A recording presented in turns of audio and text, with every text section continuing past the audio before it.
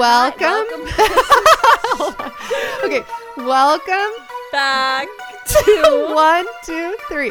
Welcome back to Let's Get Haunted with your hosts, Nat Strawn and Allie Terry. Hello, everybody. We have some very haunted stories for you today. We do. I actually have a haunted personal story for you today, too, Natalia. And I am just like so triggered by this that I'm just going to get right into it. Do it. Tell me. So, as we know, my life is already haunted, and I have to do everything I can to prevent the demons from just taking over. Right, yes, A correct. lot of these hauntings occur in the way of finances. So these demons come to me in different forms, be it unexpected expenses or the prices going up on my favorite yogurt for some reason, things like that. Right. So the only way that I can combat these demons is by just outsmarting them. Now, I am taking care of my neighbor's pets for a month while they're out of town. So me being the kind, good-hearted person that I am was like, oh, I will do this for free. Right. While they're out of town, though, unbeknownst to them, I'm actually living at their home, their place of residence, while I take care of their animals, and my home is being rented out via Airbnb. Okay, real quick. Do you know Joanne the Scammer? Yes. You are Joanne the Scammer. Yes. Welcome to my Caucasian home. I take great pride in that. Yes, this is my Caucasian lifestyle of bringing in people into my home while I live at another home, and meanwhile pretending I have two homes. Right. So okay. the people that I have welcomed into my home have come from a variety of different backgrounds, and some of those have ranged from people who have had drug overdoses and been taken out on a stretcher from their previous Airbnb host. So I had that happen to me, and let me tell you, cleaning up after this person came in was like, I don't know what they were doing, but they had moved all of the furniture like into different places. Like, why do that? Why take the sofa and just move it to the other side of the room? Because you're haunted. This person rented my place. It started off as, oh, I'm in LA for work. And I was like, all right, it seems normal. And then when I met them, they had like a bunch of like plastic bags with their belongings in it. And it turned into, oh, I'm moving out of my place. It's been crazy. It's been hectic. And then it turned into, oh, I'm going through a breakup right now. Which all of those things, either you're there for work, you're moving, or you're going through a breakup. Those are all very haunted things. So I just tried to like give this person just, free range to just be a sociopath, because whenever I'm working too much or going through a breakup or moving, that's how it's gonna be. Yeah. That's very understanding of you. Expecting them to like rearrange all my furniture, leave nuggets of weed, like just actual nuggets of weed just like on the floor in which random also places. makes me think like this guy can't be that broke and homeless, because who just has the ability to leave nuggets of weed all over a house and not take it with them? Did he summon like the weed devil? Like, what was happening? I don't know. The weed demon was in your apartment? So then fast forward a couple weeks later, or not a couple weeks, like 10 days later, I'm walking home from work and I see him outside my apartment on the phone. What? He was just using the Wi-Fi. Are you joking? No. Natalia! This was the first person that ever stayed at my house.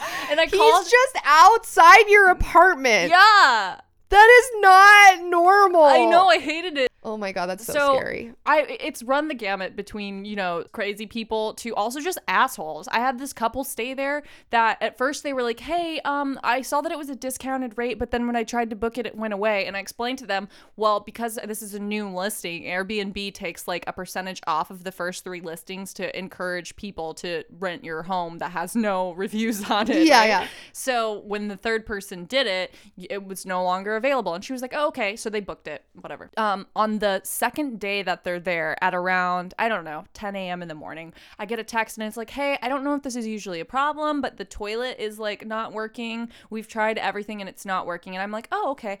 There's a plunger right next to the toilet. So I'm assuming that like something horrible must be happening. Like it can't just be that they took a massive shit or whatever, right? Like they would have tried to plunge it because she said they tried everything. So I call the management of my building and I'm like, hey, can you go look at the toilet today? And they're like, sure.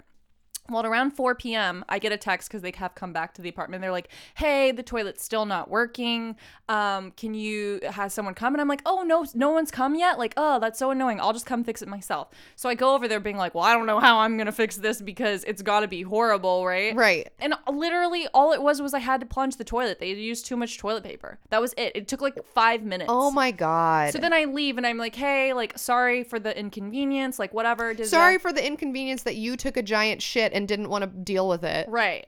And then the next day after they check out, I leave a review and I'm like, oh yeah, they were super nice. They left everything clean, cool, whatever. And before they leave a review for me, because it only publishes the reviews once both people have written them. Before they leave a review for me, she requests $40 from me. She requests the same amount of money that it would have been without the discount. Oh. And so she just was pissed that she didn't get the discount. Basically. And she said, oh, the toilet was broken for a portion of our stay.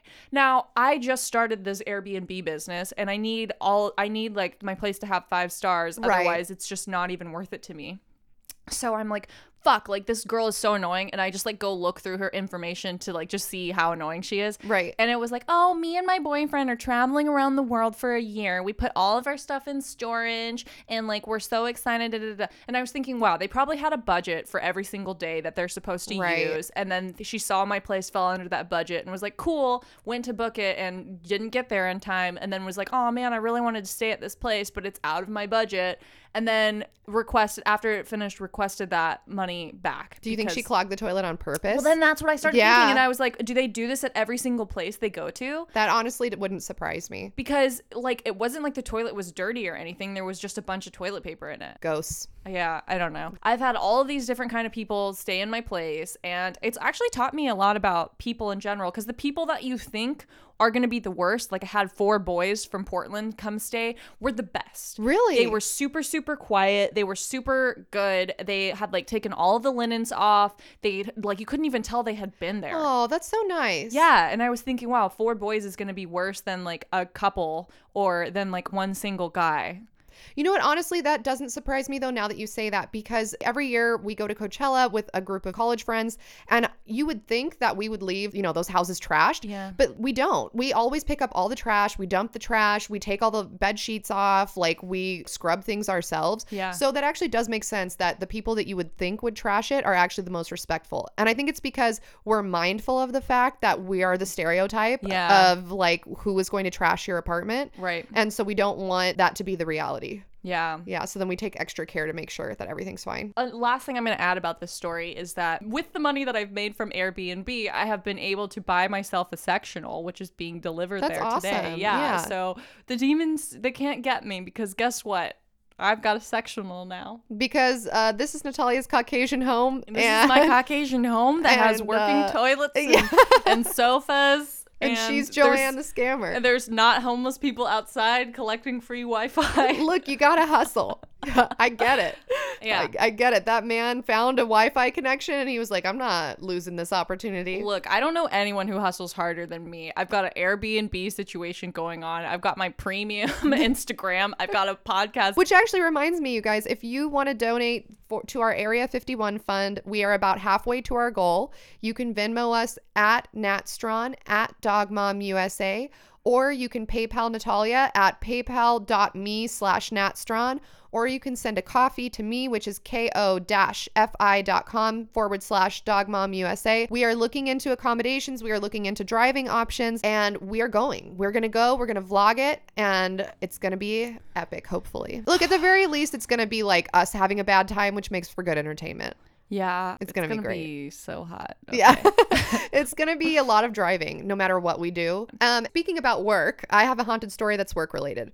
So, for those who don't know, which you should all know by now, but maybe you're new, I work in agriculture, which means that there are a lot of farms that I might be working at any given day. So in Southern California, there's this thing called ag-urban interface that a lot of people in the Midwest don't experience. So when you're in the Midwest, maybe you work in a field and there's literally just like miles and miles of field and nothing else around you. In Southern California, We have like housing tracks directly next to fields. We have freeways cutting over or next to fields. Like we have schools right next to fields, and it makes farming a lot harder because then you have to deal with the public. So sometimes we will also have people crash into fields. What? Like drunk drivers, people that are texting and driving, people that fall asleep while driving. Well, they're lucky. Yeah, they're didn't hit a lucky that tree. they're crashing into a field, Yeah. right? Like, so it's super annoying. Like, and the type of people that crash into fields are normally the people that are like uninsured. And so then it really sucks because there's like nothing you can do to recoup those losses. So a lot of farmers will have like property insurance, and then the property insurance will cover part of it, but then your premium goes up and it's like a whole fucking thing. So please be respectful if you're driving. First of all, you shouldn't be drunk driving. You shouldn't be texting while driving. If you're going to be texting drunk driving, go straight, okay? Yeah. Also, if you're going to be texting and drunk driving, you better have the best fucking car insurance of your life because you are taking such a huge risk. Let me teach you guys, Joey and the scammers, little advice here. Yeah. If you're drunk texting and driving, put your hazards on and go to the side of the road for a moment. If you start swerving, just put your blinker on because then the police will think that you meant to swerve. Okay. Anyway, so sometimes, like very often, the police are watching your car and they're like, oh, they just meant to go in the elevator. Oh, they changed their mind though because they put their blinker on. Oh, they put their blinker on. It's fine. Okay. So we probably have people crash into fields like honestly like probably once every other month. Like it's super fucking frequent and it's annoying as hell. So this week, this was like 3 days ago, a lady flew off the freeway. Like flew. This is an elevated freeway, and then there's a ranch that is like a field to the right of the freeway but down on the ground. She fucking flew off the freeway, rolled her car a bunch of times, landed on the roof of her car. I thought for sure, like, this lady is dead. There's no way she's alive. And I'm first aid trained, but something that they teach you in first aid training is don't touch the person. Like, yes, you are certified to help, but if it's a car accident, you do not have specialized training for spinal stabilization. That's why you have paramedics. And if you pull someone from a car, unless it's on fire, like basically don't touch them is what they teach you, because you could actually paralyze them and then you're causing more damage than good. So we see this car. I'm like, this lady is for sure dead. We're just going to call 911 because I do not, if on the off chance she's not dead, I do not want to like pull somebody from a car and be the reason why they're paralyzed for the rest of their lives. Yeah, bad vibes. Right. And her car is not on fire. Like, it's not a situation where it's like life or death. We need to get her out. So I was like, no, we're just going to call 911.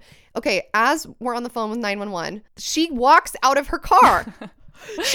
So from the moment you said she flew off the freeway, I was like, this is a witch. I knew it. Her car is upside down. I want you to picture this. Her car is upside down, fucking beat up, crushed, like looks terrible. She walked out of it like it was no big deal, like not injured at all. And so the police come and they're like taking their report, and the police were like, you know, it's a really good thing that you guys were irrigating today, because the only reason why she didn't die, like why the roof didn't crush in on her, is because it was wet. And so she skidded.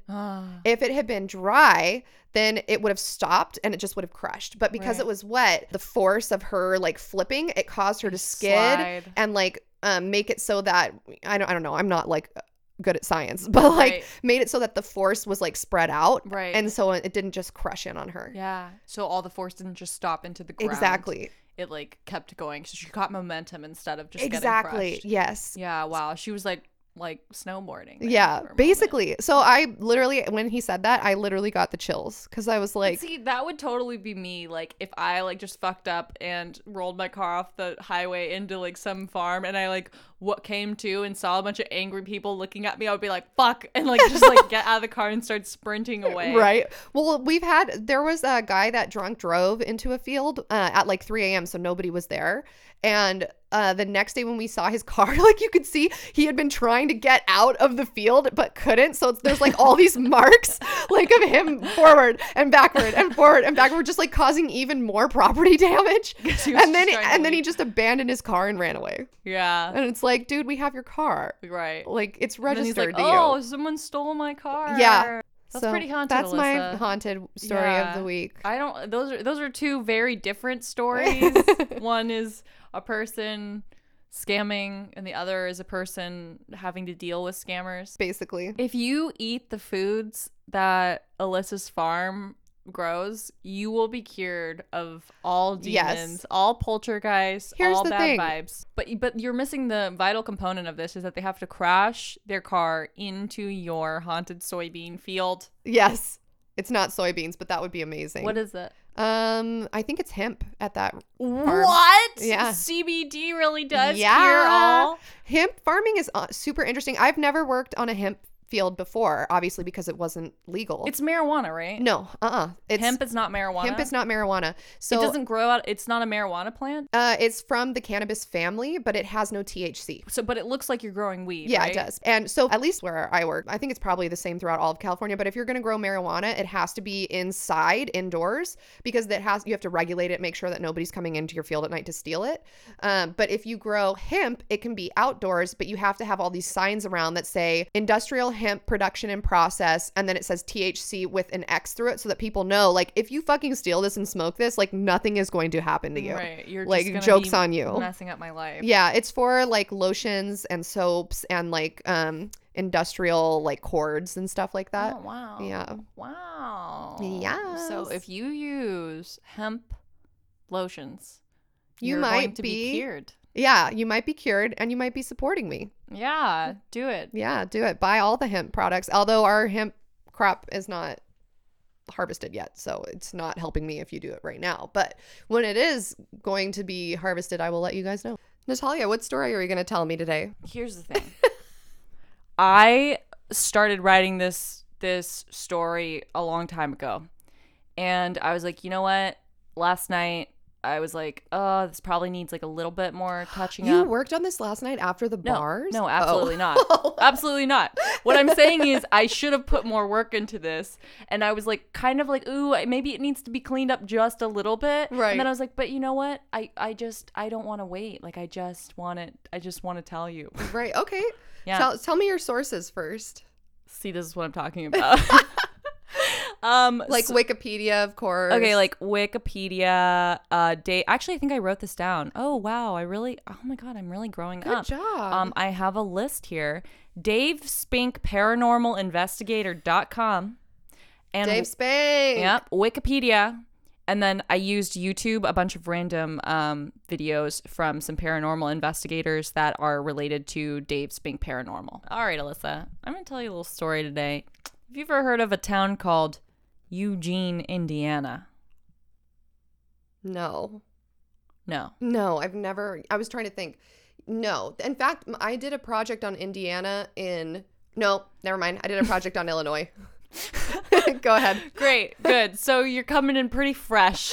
Pretty fresh, no idea. Yeah. I dated someone from Indiana once. Your brain is like a sponge, and you're about to learn. ready. You're about to learn the Indiana. My brain is just flopping around in my head right now because I'm so hungover. Okay, so the town of Eugene, Indiana was laid out in 1827. Okay. And the legend, according to Wikipedia, of Eugene, Indiana is that a local drunk searching for his wife would frequently call out, "Oh, Jane!" But his inebriation caused it to sound more like, "Eugene!" Oh, I love that. And this was taken for the name of the town. The actual source of the name is not known. And in 1826, a post office was established at Eugene and remained in operation until 1954, which doesn't make sense to me. I'm like, wait, they don't have a post office? Eugene's population is 1,984, so it's really small, but it has the most haunted house in North America. What? Yeah. And the names given to this house are Most Haunted House in North America.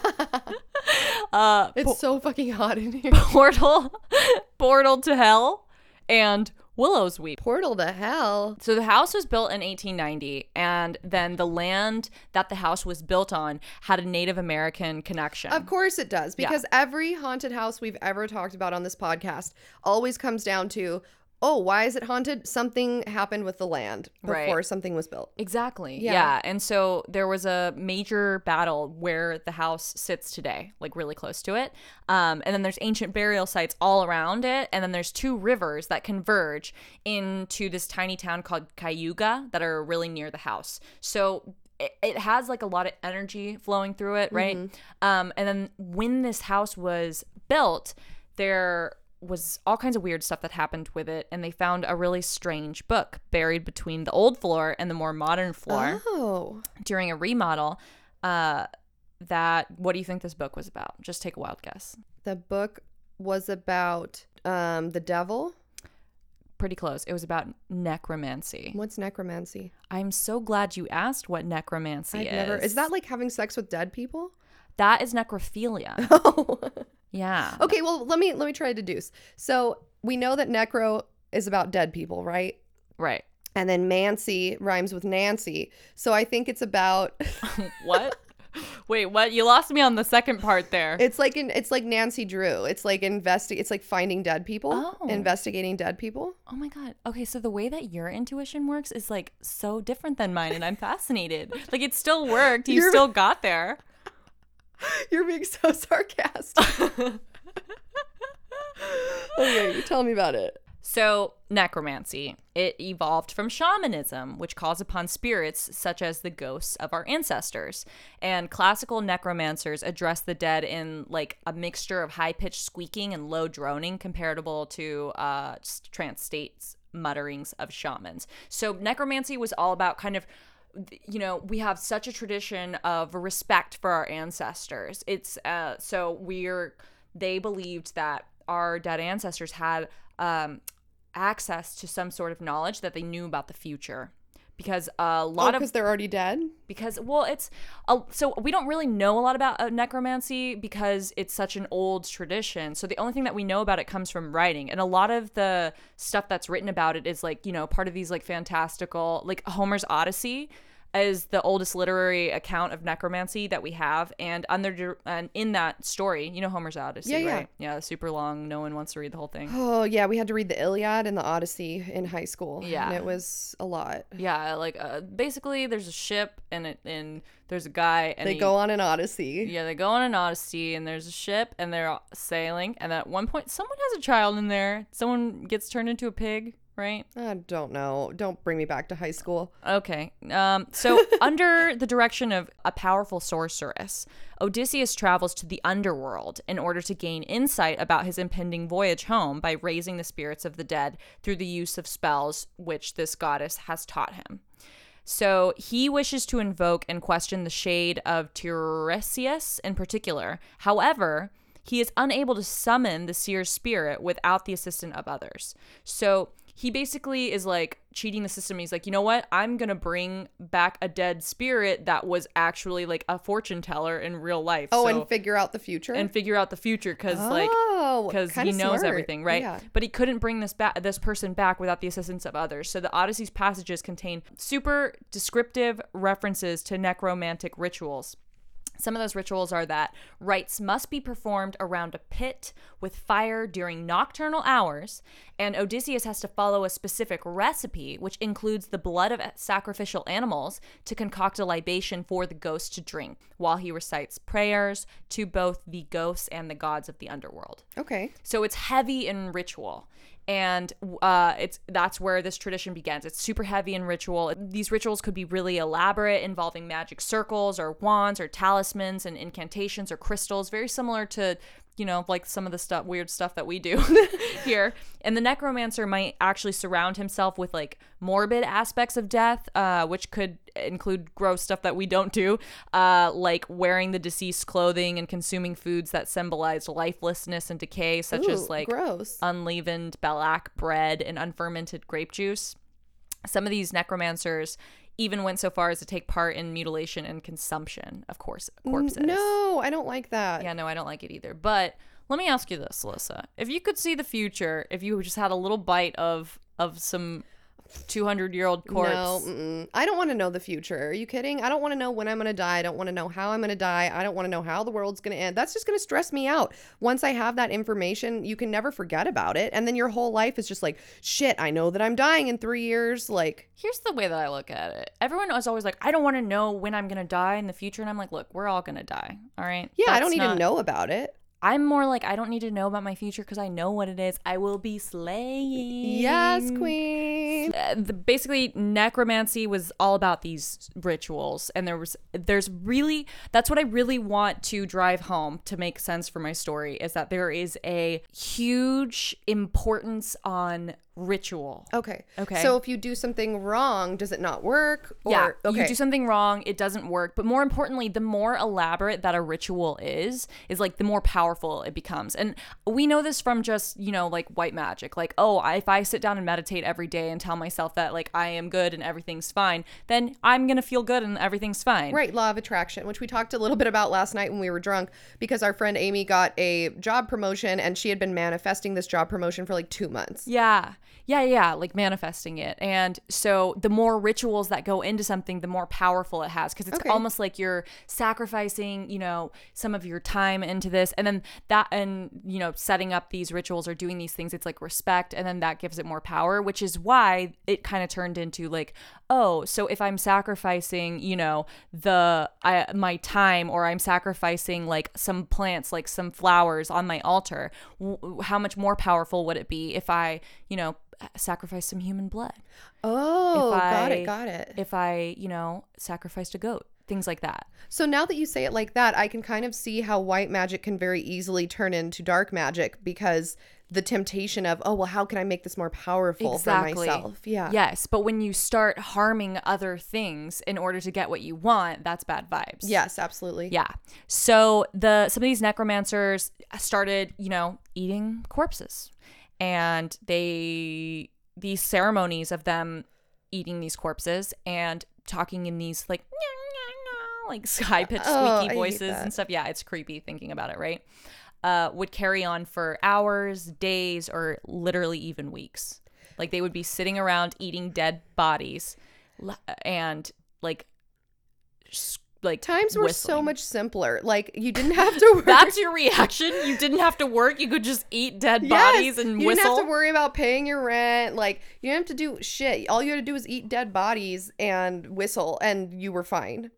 Well, I'm pretty sure you had to worry about a lot. Were they homeless? Like, I don't understand. Every time I ever hear one of these stories from the past, I'm like, how did these people survive? How did they pay their rent? Like, how did they pay their taxes? They're just sitting around eating dead bodies all day? Yeah, they probably like died from a UTI infection that could be easily prevented with antibiotics. All right, you're right. Yeah. They were just dead, and then they didn't have to pay their taxes. Yeah, they didn't live on long enough to like create debt and financial burden. So these ceremonies go on for a long time, and frequently they were performed in places that were like sad, like melancholy venues that were suited specifically for the necromancer. Like a cemetery? Yeah, like a cemetery. Okay. Or they would, draw a pentagram in the center of a mausoleum type thing, or like go to a place where like there was a tragedy that had happened. Like you have to kind of connect with that energy.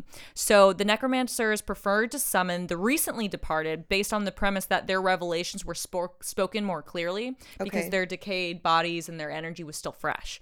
So the time frame was usually limited to 12 months following the death of a physical body. Once this period elapsed, necromancers would evoke the deceased ghostly spirit instead. So there's a difference between evoking the dead body or evoking the spirit, the soul of that thing. So if the body hasn't completely decayed yet, then the idea is that you can bring the person back to life in their body versus if the body is decayed, then you can only bring back their spirit. Soul or the spirit. Okay.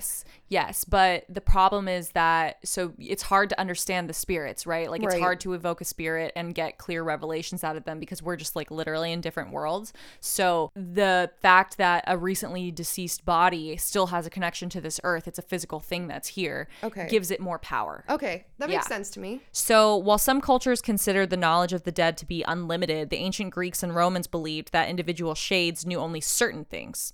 So, this person that died has knowledge about things that they knew in life. So if you wanted to know the future about war, you would, call up your war veteran. Oh, okay. Like the general that was in charge of this war is going to have specific knowledge about that thing that he did in his living life. Yeah, and there's this guy. His name is Ovid, and he wrote this thing called metamorphosis, and he basically talks about in his book that there's an underworld marketplace where the dead convene to like hang out, talk about the news, gossip. Like it's like, I don't know, I'm imagining like a giant like cafeteria, you know, and it's like all a bunch of like dead random people there, and they're just like hanging out, and they're like, so like what did you do over there in Spain? And then there's like this guy without a head, and he's like, well, I got my head chopped off, but like before that I was a farmer. And they're like, oh cool, tell me about that, because I'm so fucking bored down here. Like there's nothing to do. Yeah, there's nothing to do. So they're just exchanging all this information. So they like have this guy Ovid believed that they had more knowledge than the living because they have access to, you know, this is before the internet. If you wanted to get lots of information, you had to die and go to the underworld and talk to other people that are from different parts of the world, and then you got all that knowledge. Right. So it's basically like when you die, you get the internet. When you die, you get the internet. But it's an in-person internet. Instead of like askjeeves.com, you just ask Jeeves, who got his head chopped off in Spain and was a farmer. Yeah. Yeah. Okay. Perfect. Now you're talking. So there are also different names for necromancers. The coolest one that I think is called bone conjurers. Ooh. A bone conjurer. That sounds sexual. And that comes from... Oh my god, that's amazing. The bone conjurer. That's what I need to call somebody that.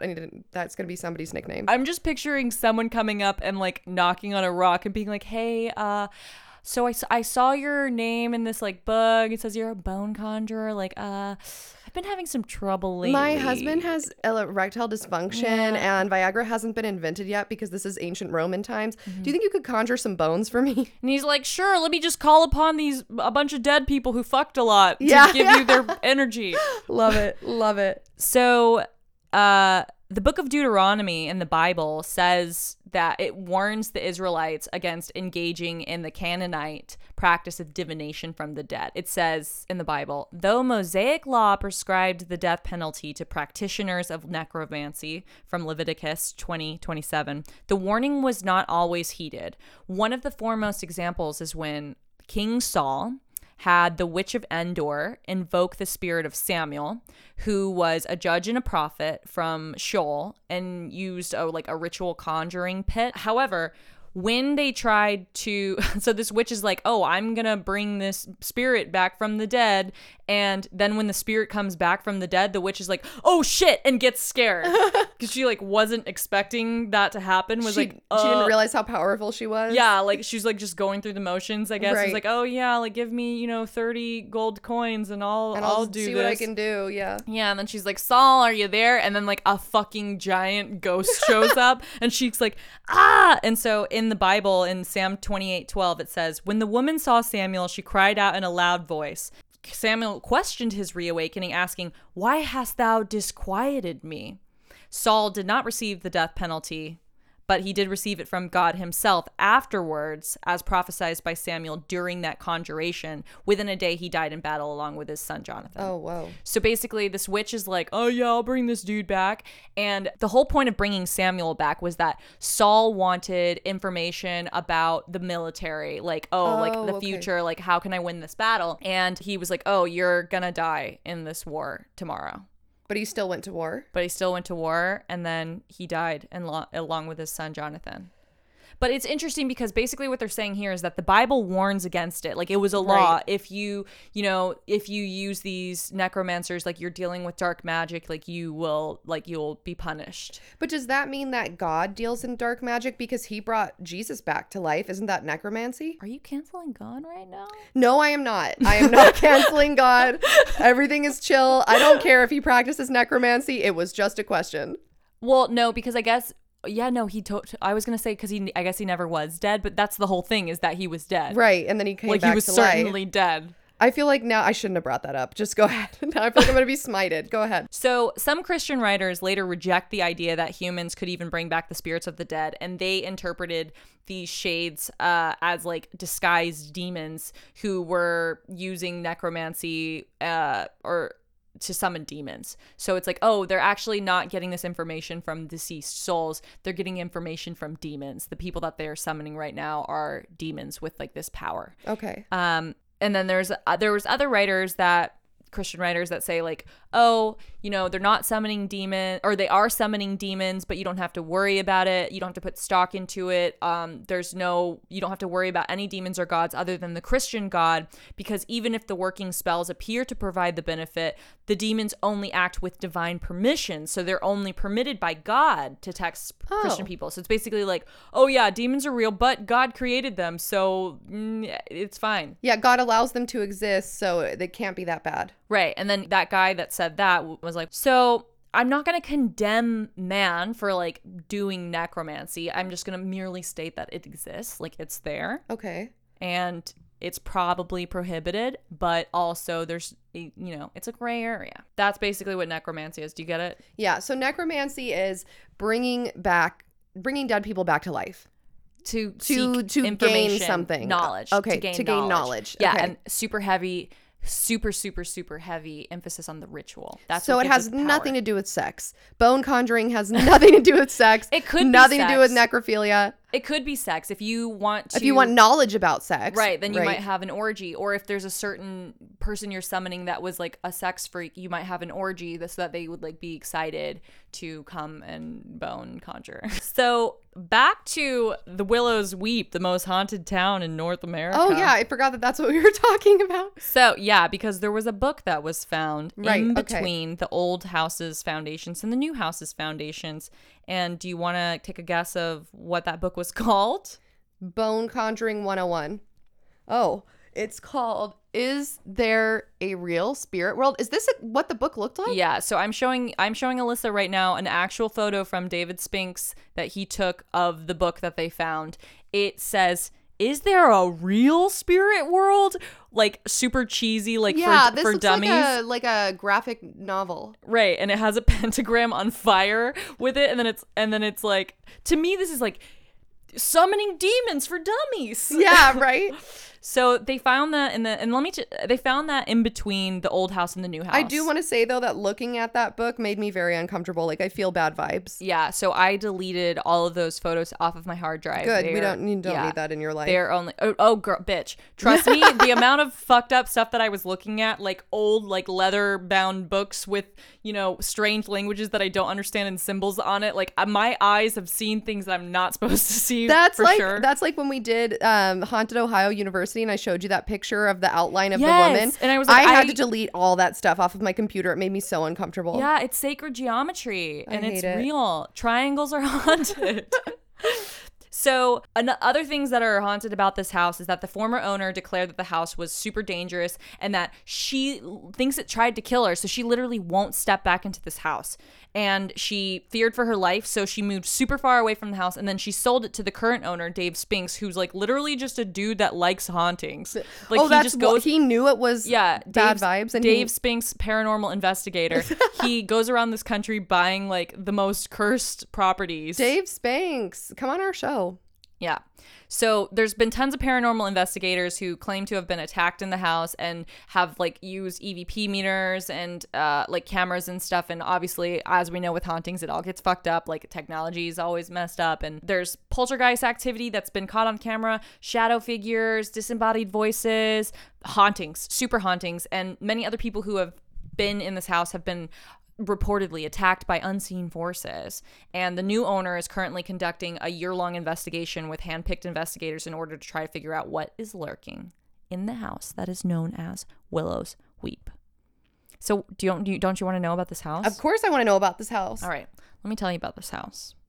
The last people who lived there were this married couple who both committed suicide. The husband was superstitious and he refused to go into the back part of the house because that's where his wife had killed herself. So he just like only lived in the front half of the house and never went back there.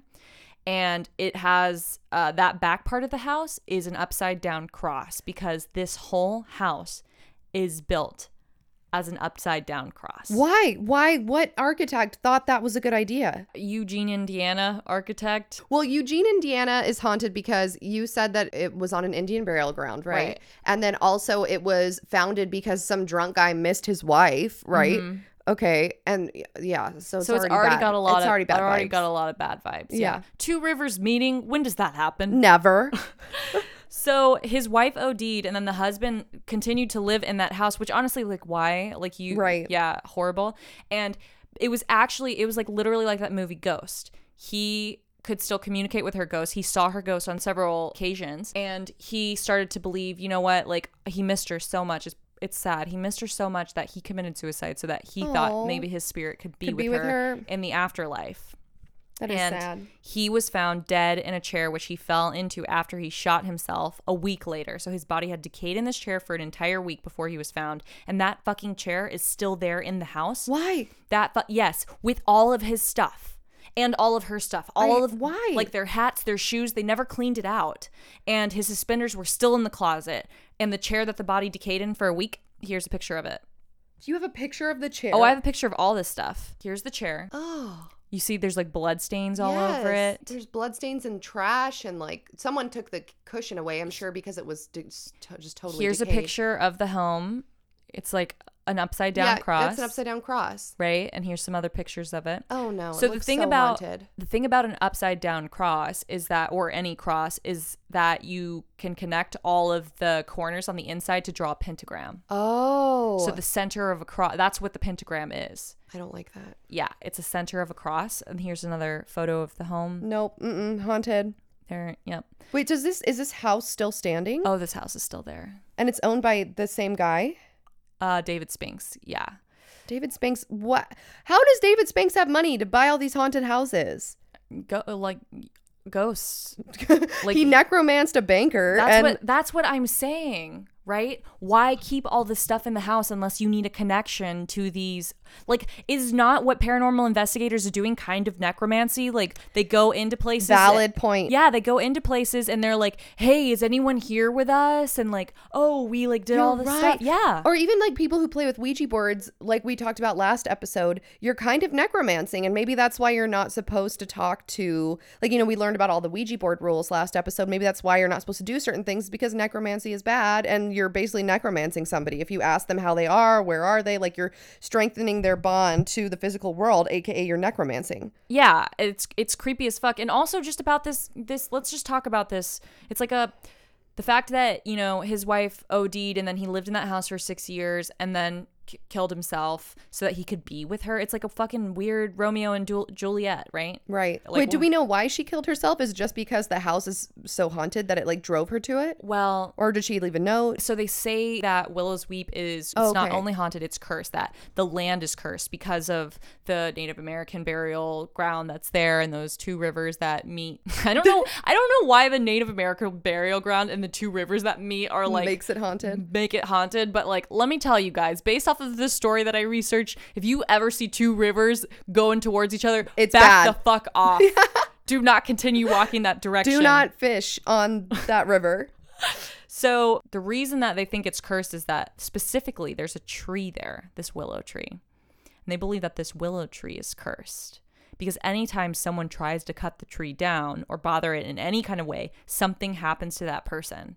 And at first people didn't really they didn't understand this, right? They were just like, oh, there's a tree, it's Willow's Weep, whatever. But then after more and more of these incidents happened, they started noticing like someone tried to cut the tree down and then their like car would crash or like something bad would happen to them, right? Yeah. So a medium was brought in to this fucked up Willow's Weep house, and she said that the people who built the house built it in a pentagram shape to conjure the evil that lived on the land already. Oh. Like, so the original people that built this, they knew what the fuck they were doing. Okay. Like, they sought out this area that's haunted, probably because, like you said, we got this drunk guy, like, he can't find his wife, you know, they get their post office taken away from them, like, it's a cursed land. So they found that and they're like, oh, we're fucked up, a cursed people, let's go find our cursed land and start our cursed family. So that's what they did. And she said that a portal was opened, which there was already like fucked up stuff happening in the land, you know. And now they build this house there and opened a portal to... Well, not only did they build a house, they built a house in an upside down cross so that it would be a pentagram. Yeah. And the portal opened, which brought a spirit that was stronger than any spirit that was in the home. It brought it out and it manifested inside the home. So that medium said that that's what causes these suicides. And not only has that couple been there where that double suicide was, there was also 2 other suicides that happened there that they don't go into detail about because I think they're protecting the identities of the people who got died. it, yeah. But I mean, just that one story, the fucked up Romeo and Juliet story, is like Yeah, already cursed, right? So here's a video of these people walking around this house by the unexplained, where he takes out an EVP meter and takes out this temperature, and the temperature literally drops by 10 degrees when you put it on top of that chair. So like, how do you explain that? Cayuga, Indiana, February 16th, 2019. Paranormal investigator Dave Spinks and his associate Haley Sharp have traveled here to this small town to investigate a house that many consider to be the most evil place in North America. Referred to as Willow's Weep, it has been the site of a series of gruesome deaths since it was built in the 19th century. Brenda Johnson owns Willow's Weep. Hi, Brenda. Hi, Dave. She dismissed the rumors about it being an evil place and purchased it only a few years ago with plans to renovate it. This is my assistant, Haley. It's nice to meet you. But recent events have convinced her that she may have made a terrible mistake. To this end, she's invited Dave and Haley to come and investigate the house and see if her strange experiences can be verified. So, how you doing? Not good standing here. All night last night I was sick thinking about coming over here around this house. So tell us a little bit about the house, some of your experiences here. Well, when I bought the house, we started working on it, and then my son was working on the ceiling. The boards come flying off at him and hurt him, and I've been scratched in there, 6 claw marks down my back, doors slamming on you, banging underneath the floors. I understand there's been deaths in this house. Can you kind of go through those a little bit? Yeah. The man that built the house, he died in the bathtub. There was 2 suicides and then another hanging. And I heard that 3 men had been poisoned. About 6 months prior, before I bought it, there was a man that he committed suicide in there. He fell into the chair. And that's where they found him? They found him, what, a couple days later, right? Week. A week later, okay. Do you think what's in that house is evil? Yes, I do. Without a doubt? Yes, I do, without a doubt. If it wasn't evil, it wouldn't be hurting people. I don't think there's nothing good in there.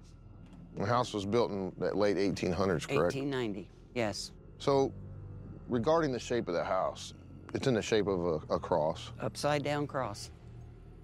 Strange. Yes, very strange. Do you think the guy was into some weird stuff, like occult stuff, that built it? Why would you build a house like that if you wasn't into something? Absolutely. So we're getting ready to go into this house and investigate it. Would you like to join us? No, no way. Never go back in there again, ever. All right, we're gonna get in there and investigate. All right. Here we go. All right. Pretty heavy in here. Definitely. Well, where do you want to get set up? Right here. Okay.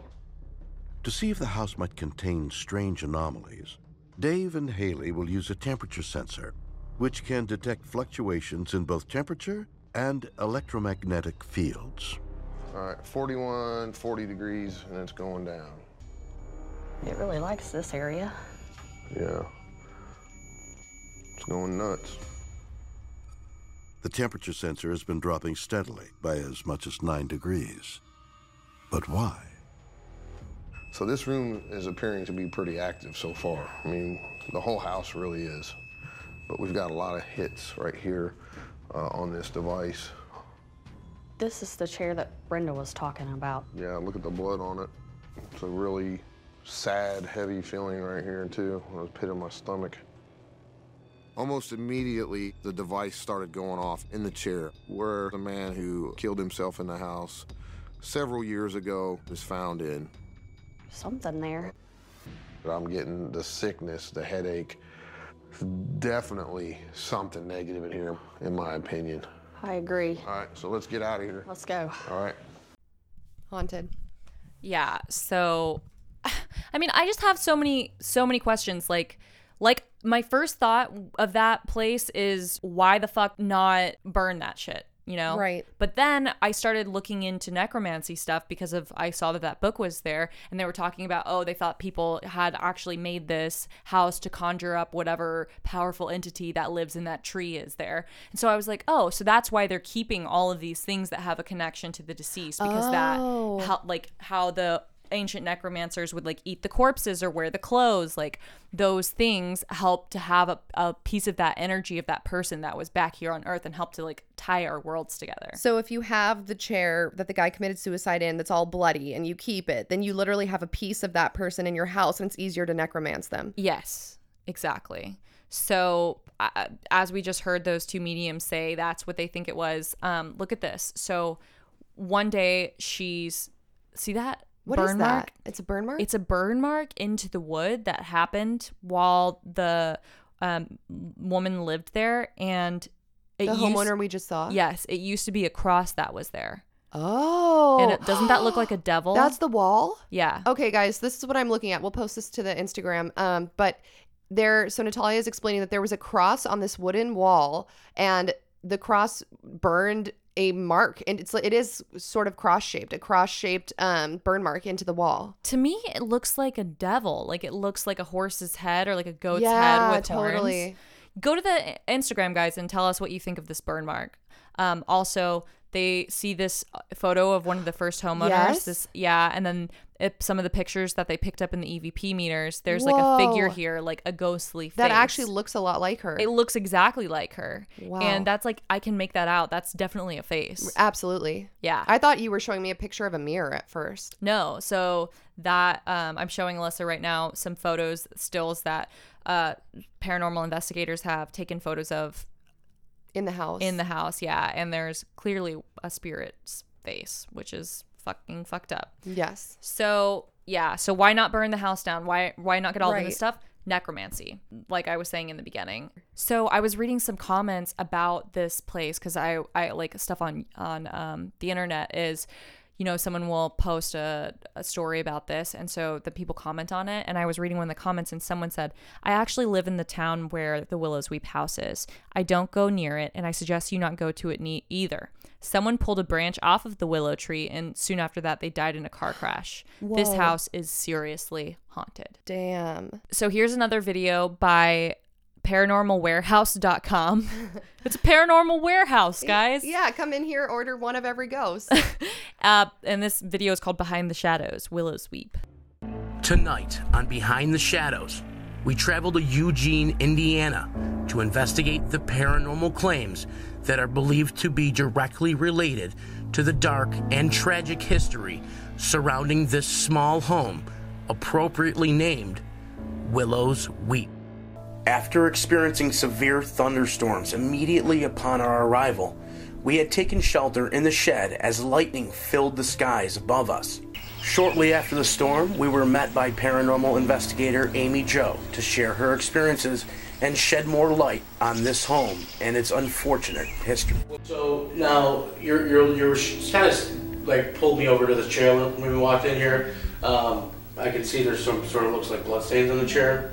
What's going on here? They say that a man killed himself, shot himself in this chair. We get the feeling that it was murder, but... He did die in his chair? Well, yeah, no, not actually. He shot himself in the chair and supposedly crawled over into the corner. But this blood is his blood? Yes. Now, you said this is your first experience that you had, was it here in this room? Yes. Okay, what's going on? There's 7 of us in the room, and we were kind of playing around. I was a new investigator, and I put on this hat, and I was like, can you let us know you're here, you know, give us a sign. And in front of the 5 people that were in the room with me, the hat goes flying off my head like a frisbee, not like, almost like it was pulled and then, you know, just flies off. And I'm like, and I had all these video cameras, none of them had the video camera. You were sitting in the chair? I was just standing here. Where did the hat go? Can you show me the track? Just It went that into the room Yes. where his wife had died. About 2 minutes went by, and the loudest bang that you can imagine came from like right in the middle of the floor. It lifted one of the guys up. He had a bad back, and he actually couldn't walk after. Everybody was convinced there was something under there that made us go in. Sorry sorry. This is hard for me. Now, hold on a minute. He goes, can you tell us like any experiences you've had with this? And she goes, yeah, we were in this room, Necromancing. playing around. Yeah, she goes, we were in this room, playing around, and then I put this hat on, and I asked, if you're here, can you give me a sign? And the hat goes flying off. I'm like, bitch, you weren't playing around. You weren't playing around. You knew what you were doing. Yeah. Yeah. And look, she's doing this interview with this hood on her face. Like, she doesn't want to be seen all the way. I don't know. I feel like all these people in Eugene, Indiana are fucking necromancers and creepy. Also, this is a completely different homeowner. Like, this house is being passed around to all these different homeowners that are all doing weird shit inside the house, which is furthering like the bad vibes and bad energy there. Again, going back to episode 5, the Setagaya family murder, you had said, which I keep repeating, you know, what came first, the chicken or the egg? Is this place haunted because something bad happened here and it's causing people to kill themselves? Or are these places haunted because like people that are already, you know, having bad feelings and suicidal thoughts go there and then kill themselves? Like, is the house making people kill themselves, or are people just going there because they're already depressed and then killing themselves? Either way, it's the same outcome. You've Right. got, Yes. But I also wonder, does this house attract these people to it? Like, does True. this demon seek out these vulnerable people who have an interest in the occult? Because they say if you have an interest in the occult, that is like those demons and stuff being like, oh, you're interested in something? Right. Like, let me get you in my tendrils and show you something that you will think is interesting. Oh my God. So here's where they have a conversation with the ghost. They're all sitting down in the dark. Are they using a spirit box to communicate with it? Yeah, they're using a box that has like an electrical control on it so that it can actually say words. So the spirits can, or electrical impulses can pick out words to say. Okay. Yeah. It just said moment. Like, wait a moment, maybe? Was it in the moment? Now it said human. Come out of the closet. Come on. Now it just said self. And there's some scratching. Come on. This lady is too aggressive. You got our attention. Look, he doesn't want to do ghost stuff, okay? Yeah. Look, he had a really terrible time when he was alive. Now he's trapped in this pentagram house. Like, don't be mean to him. Oh, now it just said loving. Are you here with us? So it said Now it said down. moment, Human. Self. human, self, Loving, loving, down. down. What is your name? I think it's hitting on them. Down. It wants to love them down. Baby, let me love you. This ghost is into Usher. Yeah, and this ghost is into Sublime. Caress me down. Enough. Yeah, it wants them to stop. Now, you might think like, oh, that's stupid. Like, it can say whatever words it wants or whatever. But I will tell you guys, one time Alyssa and I went and stayed in a haunted Oh my hotel. God. And there were people who had one of those boxes and it was next to us. And all it said was like cat, dog. Yeah, Like- I was saying dumb stuff. Yeah, like, it wasn't saying anything. That was like almost like all those words were heavy words that had a lot of meaning to them. Right. Like moment. They said, oh, like tell us about when you killed yourself. And it says moment. And then they go, oh, was it in the moment? And then it goes human. yeah, like it was just a human emotion, a human error. Like in the moment, I did this thing. Right. And then it said self. So I think it's like Suicide. yeah, Self-harm. soof. Like it was, maybe it's me. Like it was self. Yeah. And then what did it say next? Then it said Loving. loving. Loving. Oh, and he killed himself because his wife was already dead and he wanted to be with her. Like, he loved her and that's why he killed himself. Oh my God. Loving. And then it said Down. down. And then Maybe said it means like enough. look down, look at the pentagram on the ground. I think it meant like down enough. Like, Or like I'm in the underworld, or like look down, like I'm beneath you, or like my blood is on the ground, or I don't know, it could mean anything. or maybe it's trying to say, I have the like- chills. yeah, maybe it's trying to say, hey, don't upset this demon. Yeah. Because that's what the psychic, or that's what the medium was saying was, hey, there's this house built here and either by accident or on purpose, something was brought through this portal that has manifested in this house that is stronger than any of the other spirits here, that is absolutely evil. I have the chills, and not just because I'm hungover. Like, I have the chills too, because your horrible. eyes are always scare me. My eyes are scary. I can't help it. They open too big. They're large and not in a cute way. So, I mean, this house, what do you think? What do you think about this story so far about necromancy? Like the connections that I was drawing after researching this was, oh, this is literally what all occult stuff is, right? Like, we're Right. talking to the other side. And if in ancient times, quote unquote, the other side was our ancestors, these spirits, that's what the tradition was. Like, oh, we're not calling up demons. We're not calling up ghosts. These are our ancestors who have knowledge, who can help us, because there are other people who have lived lives that we have. And that's how, like, oh, I want to be a good writer. Let me call upon, like, an amazing writer. Right. Like, Let me I call want upon Shakespeare or something. Yeah, exactly. It was like that. It wasn't like, oh, I want to see what Google Talk is going to be like. Baphomet, like, come help me out. Right. And so even to me, these people going around and doing these paranormal investigations, they're like, oh, this house was totally built for necromancy. And I'm like, okay, but what are you doing right now in the dark? Like, putting on these hats, like, Yes. like, tell us about how you killed yourself. Like, come forward. Like, is this not? Yeah, they're no better than, I mean, but are they doing this because the pull and temptation of doing necromancy, which is the reason why this house was built supposedly, like, is too much for them to withstand? So they go there with the intention of investigating, but then they get sucked into the same cycle that everyone else that's been in the Right. house gets sucked into, of calling upon demons, essentially, or bad vibes or spirits. Yeah. And also, here's the thing. If I die, do not bring my soul back. Like, what the fuck? Like, it's so disrespectful. Now that we've started this podcast and I'm learning more about stuff, like, I'm never going to play with the Ouija board ever again. It just seems so disrespectful for my entertainment. I want you to relive the worst suffering that you ever experienced, to the point where you killed yourself. You know what I mean? It's like, these are people who had entire lives, hopes Yes. and dreams, families, you know, they come from a place, and now all we're doing is being like, tell us about how you killed yourself. Exactly. Like, tell us about this one moment in your life that was different than any of the other moments in your life, that Right. has nothing to do with your life, and it's the lowest point of your life. right. Your life is so much more than how you died. Right. But here I am talking about, the worst thing that you ever experienced, and I want you to keep reliving it even though you're already dead. Like, I'm bringing you back just to relive the worst moment of your life. And that bad vibe, that selfishness is what I think makes it black magic, Yes, right? Because yeah. you're harming something.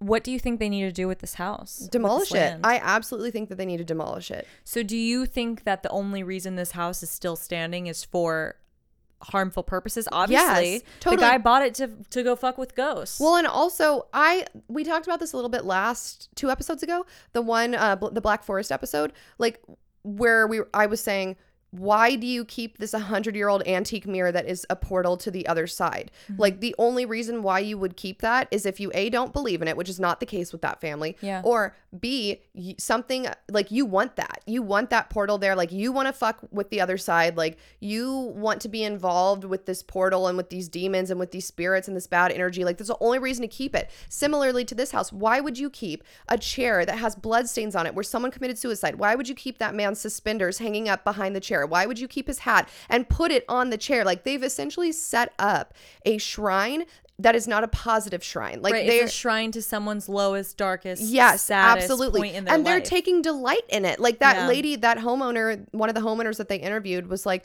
oh, I put on his hat and then I looked at his bloody chair and I was like, hey, are you here with us? And then he sent my friend flying up into the sky and he hurt his back and he couldn't walk the next day. Like, yeah, dude, like, what do you think you're doing? He's like, bro, I'm just trying to chill with my girl. Like, Yeah. we're just like laying low tonight, and like, you keep bringing up this time that Was really horrible. hard. It was Yeah. horrible. Like, think about trigger warning, skip through this if you don't want to feel sad. But why, like, imagine the worst moment that you've ever had in your life. I can think of it very clearly.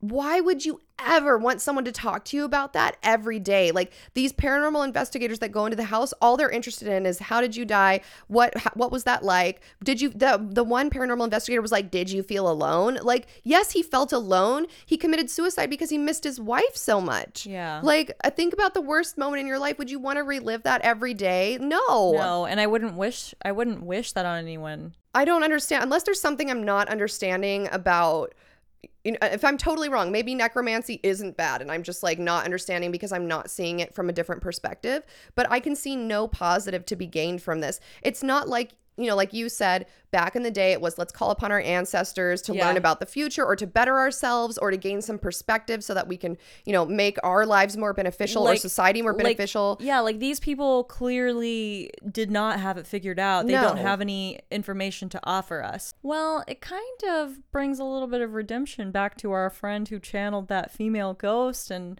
very lovingly was the sister was like, you need to go into the love and the light. I mean, yeah, I guess if we're those people, first of all, those people were scammers. So, but I guess as far as like paranormal shit goes, they were at least trying to do something positive. Are you ready to have your brain triggered and rocked right now? Yeah. So you're saying that these people who go in and like stir up these sleeping giants just because they're fucked up and like malevolent and just want to fuck shit up. Does that not remind you of two people last night who came into Steven's room at 3:45 in the moment just to create chaos and started jumping on him? No, and being like, Steven, you're at rock bottom. Look, we did not tell him he was at rock bottom. Steve, your vape doesn't even have juice in it. What kind of horrible person are you? No, do not make this into something worse than what we did bad thing. We woke him up and we fucked with him, but we didn't shit on him, right? But we didn't like call his spirit out from the grave, beyond the grave, and you're right. Well, we had bad vibes last night because we were drunk. Alcohol only leads to bad vibes. That's temptation. Yeah, it's a vice. It's a vice. It's a vice. Gluttony and whatever. If you take any pleasure in anything in life, you are a fucking demon. Correct. We're all demons. Oh. Well, but that's the point of this podcast, is that we're all a little bit cursed, but we're all trying to work it out. Like, we're not just trying to fuck with people just to fuck with people. Like, but that's what I'm saying, is we fucked with people just to fuck with people. But it's because we love him and we wanted him to be involved in our fucked upness. Right. So do you think these people love the dead? I guess we'd have to talk to them. I don't want to slander these people. Like I said, maybe there's something that I'm not understanding because I don't understand the purpose of, you know, conjuring people up from the dead. Maybe there is some good reason that I just don't get, and maybe they could explain themselves if we were to ask. But just watching those clips, I did not like how aggressive that woman was being, and then I didn't like how flippant the homeowner was being about it. The second video we watched. The first video we watched with the homeowner that was like, I'm not fucking going in there. Yeah. I felt like at least she was like, no, I do not want to fuck with this. The house is pure evil. Right, yeah. Right. But also, we don't know if we can trust her. The only thing I can think of that maybe might make those paranormal investigators be somewhat positive is maybe they were trying to be a therapist for the ghost and be like, let's talk through this terrible thing that happened to you. Like, maybe they're not trying to fuck with him. They're just trying to talk him through what happened. Oh, like the worst therapy session you've ever had. It's Come like, out of the closet. Yeah, it's like sit down and it's like, make noise. Yeah. Make noise. Right? Imagine if you were in therapy and your therapist is like, fucking make noise if you're here, and I'm like, what? I'm here, and then the therapist is like, I'm gonna put a light bulb in front of you, make it turn on. Make it turn on. And you're like, how is this helping me? Right? Yeah. How is this, like, how am I getting any benefit out of this? And they're like, oh, you want to scratch on the walls? Yeah. Like, no, I don't want to scratch on the walls. I want you to leave me alone and help me through my problem. Yeah. Yeah. I don't know. What do you think of this story? Me? Yeah. I mean, I was so much more interested in this ancient necromancy. Right. Like, I think it's so... I myself put a very heavy value on ritual. I am a Pilates instructor and I work with a lot of people who are stressed. They have corporate jobs. They're sitting all day, and their ritual is basically, I get up, I brush my teeth, I put on my clothes, I go to work, and then I'm like, go to bed. Yeah. And I'm all about, hey, you know, if you really want to manifest more health and more abundance and just feeling better in your life, then when you come into Pilates, like, don't show up 5 minutes late. Respect yourself. Like, treat it like this is your sacred space. Like, I'm going to spend 45 minutes with Nat. I'm going to show up. I'm going to have the correct clothes on. I'm going to fold my things neatly and put them away.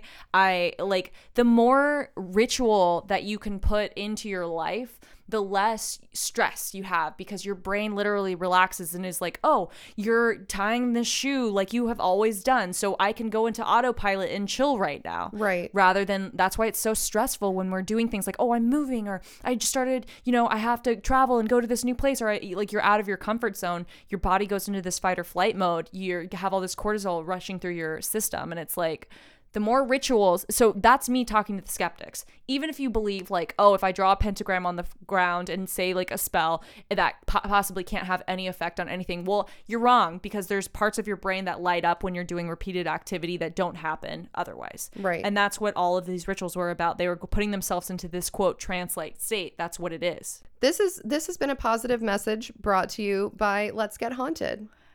All right, BRB, gotta go. Not necromance.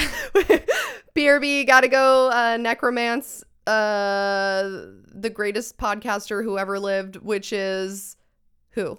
Well, it would be us after we die. Oh, yeah. Gotta go necromance myself, BRB. Bye. Bye.